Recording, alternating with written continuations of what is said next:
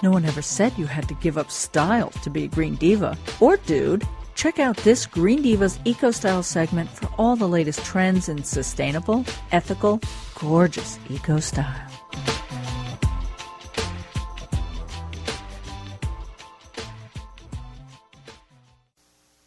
Well, I'm really glad we finally get a chance to speak to Star Vartan. Did I say that right, Star? I know you just told me, and for some reason I feel like I screwed it up. No, that's perfect. Thank you.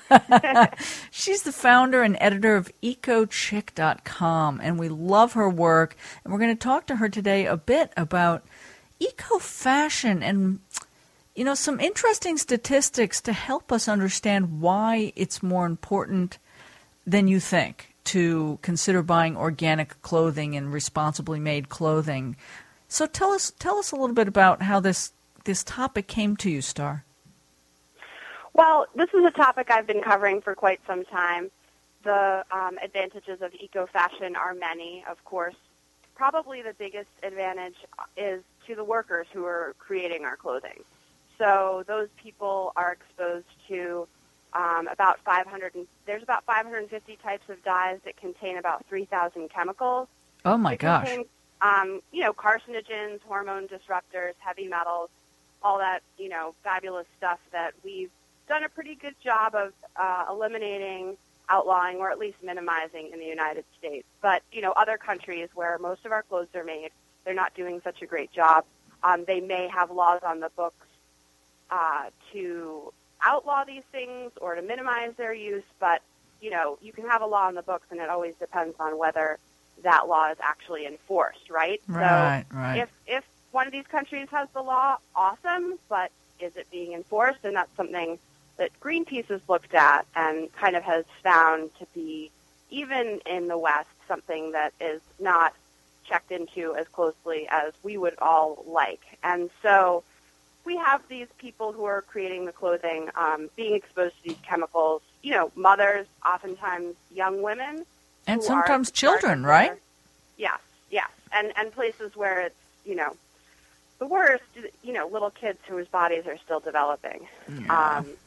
So, one of the strongest arguments for eco-fashion is making sure that these chemicals are reduced or eliminated. And, we vote with our dollars. So how can we vote more effectively to protect these people in other countries? There's labor rights violations like we saw with Rana Plaza and actual fires happening and building collapses and things like that, which is, of course, safety sort of encompasses more than just toxic chemicals. But, toxic chemicals are a little bit more insidious. They're a little bit less sort of sexy in terms of, you don't have a big dramatic event around which to focus. No, you just have people who are getting very ill over a period of time, maybe dying young, having children that have all kinds of problems. I mean, really, it's very sad. Yeah, and these are places also where record keeping about people being affected by toxic chemicals may not be great, and health care may be minimal or not available at all. So right. it's tracking this stuff isn't even very easy. So so this is something that most people don't think about when they're buying a T-shirt or a pair of jeans. They're like, hey man, how does it fit me, and what does it cost?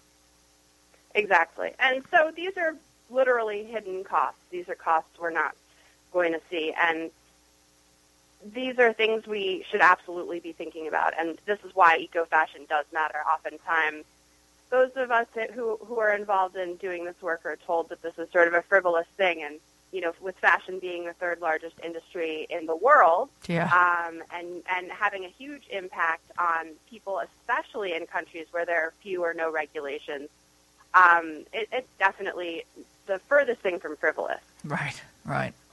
No, and if it were your children or your daughters that were in that field getting sick and, whatever, you would care, and you would think it's not frivolous at all. Yeah, and interestingly, that's kind of where some of the best pushback is coming from. So the last few years, Greenpeace, as part of their detox campaign, which is an international campaign that's really fantastic in terms of getting down to the nitty-gritty of what's in our clothes, including, the clothes that we, you and me, and anyone shopping at regular, let's see here, Burberry, Disney, Gap, H&M, Nike, Puma, Uniqlo are some of the brands that Greenpeace has found that actually did have high levels of toxic chemicals in their finished products as well. Oh, so, in the finished not products. Not just affecting the people who are making it and obviously their water supplies that are getting polluted with this junk, but also potentially us. And so all of a sudden now we're, paying a little bit more attention. So, I had been having a conversation with a friend about organic foods. How and why has this been so successful and eco-fashion hasn't?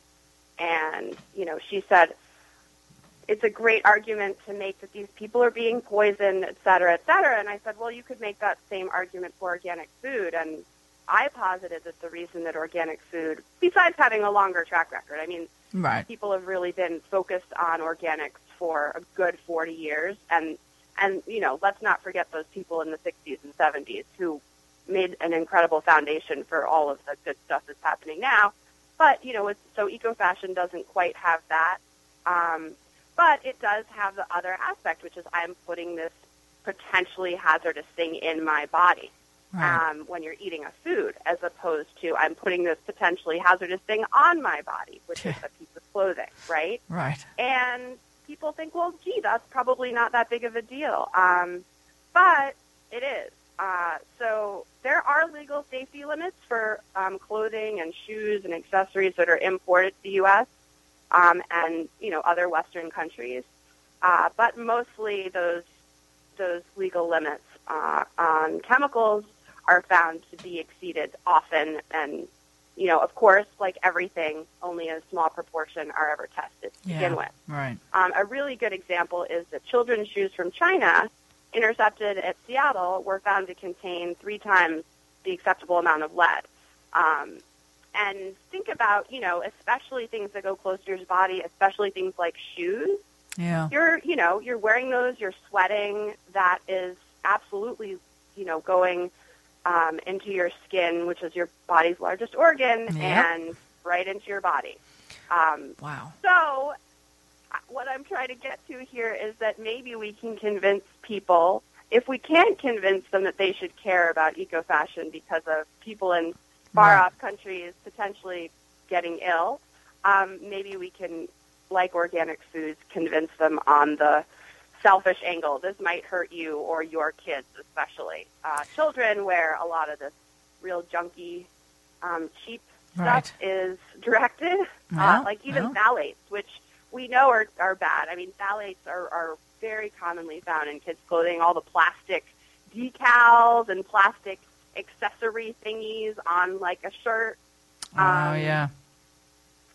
We've outlawed them in some stuff for babies and kids, and then, we may be dressing them in phthalate-laden clothing. So, wow. Well, this is I'm really glad you're paying attention to this and helping us to understand it. I know if folks go to EcoChick, they'll see lots of great information, ecochick.com, right? Yes. And I think you're going to do a post for us about this to go along with this podcast, which I'm really excited to see the post because I know you've got a lot of good information for us. Great. Yeah, I'd be happy to share, and I'll have links to, the Greenpeace campaign and sort of what's happening. There are slowly changes being made to some of these regulations, but we've got to keep the pressure on it. Well, yeah, and let's do it. And I'm looking forward to talking to you again soon. Great. Thanks so much, Meg. Thanks, Star. Want to have sexy Green Diva style too? And learn more about low-stress ways to live a deeper shade of green?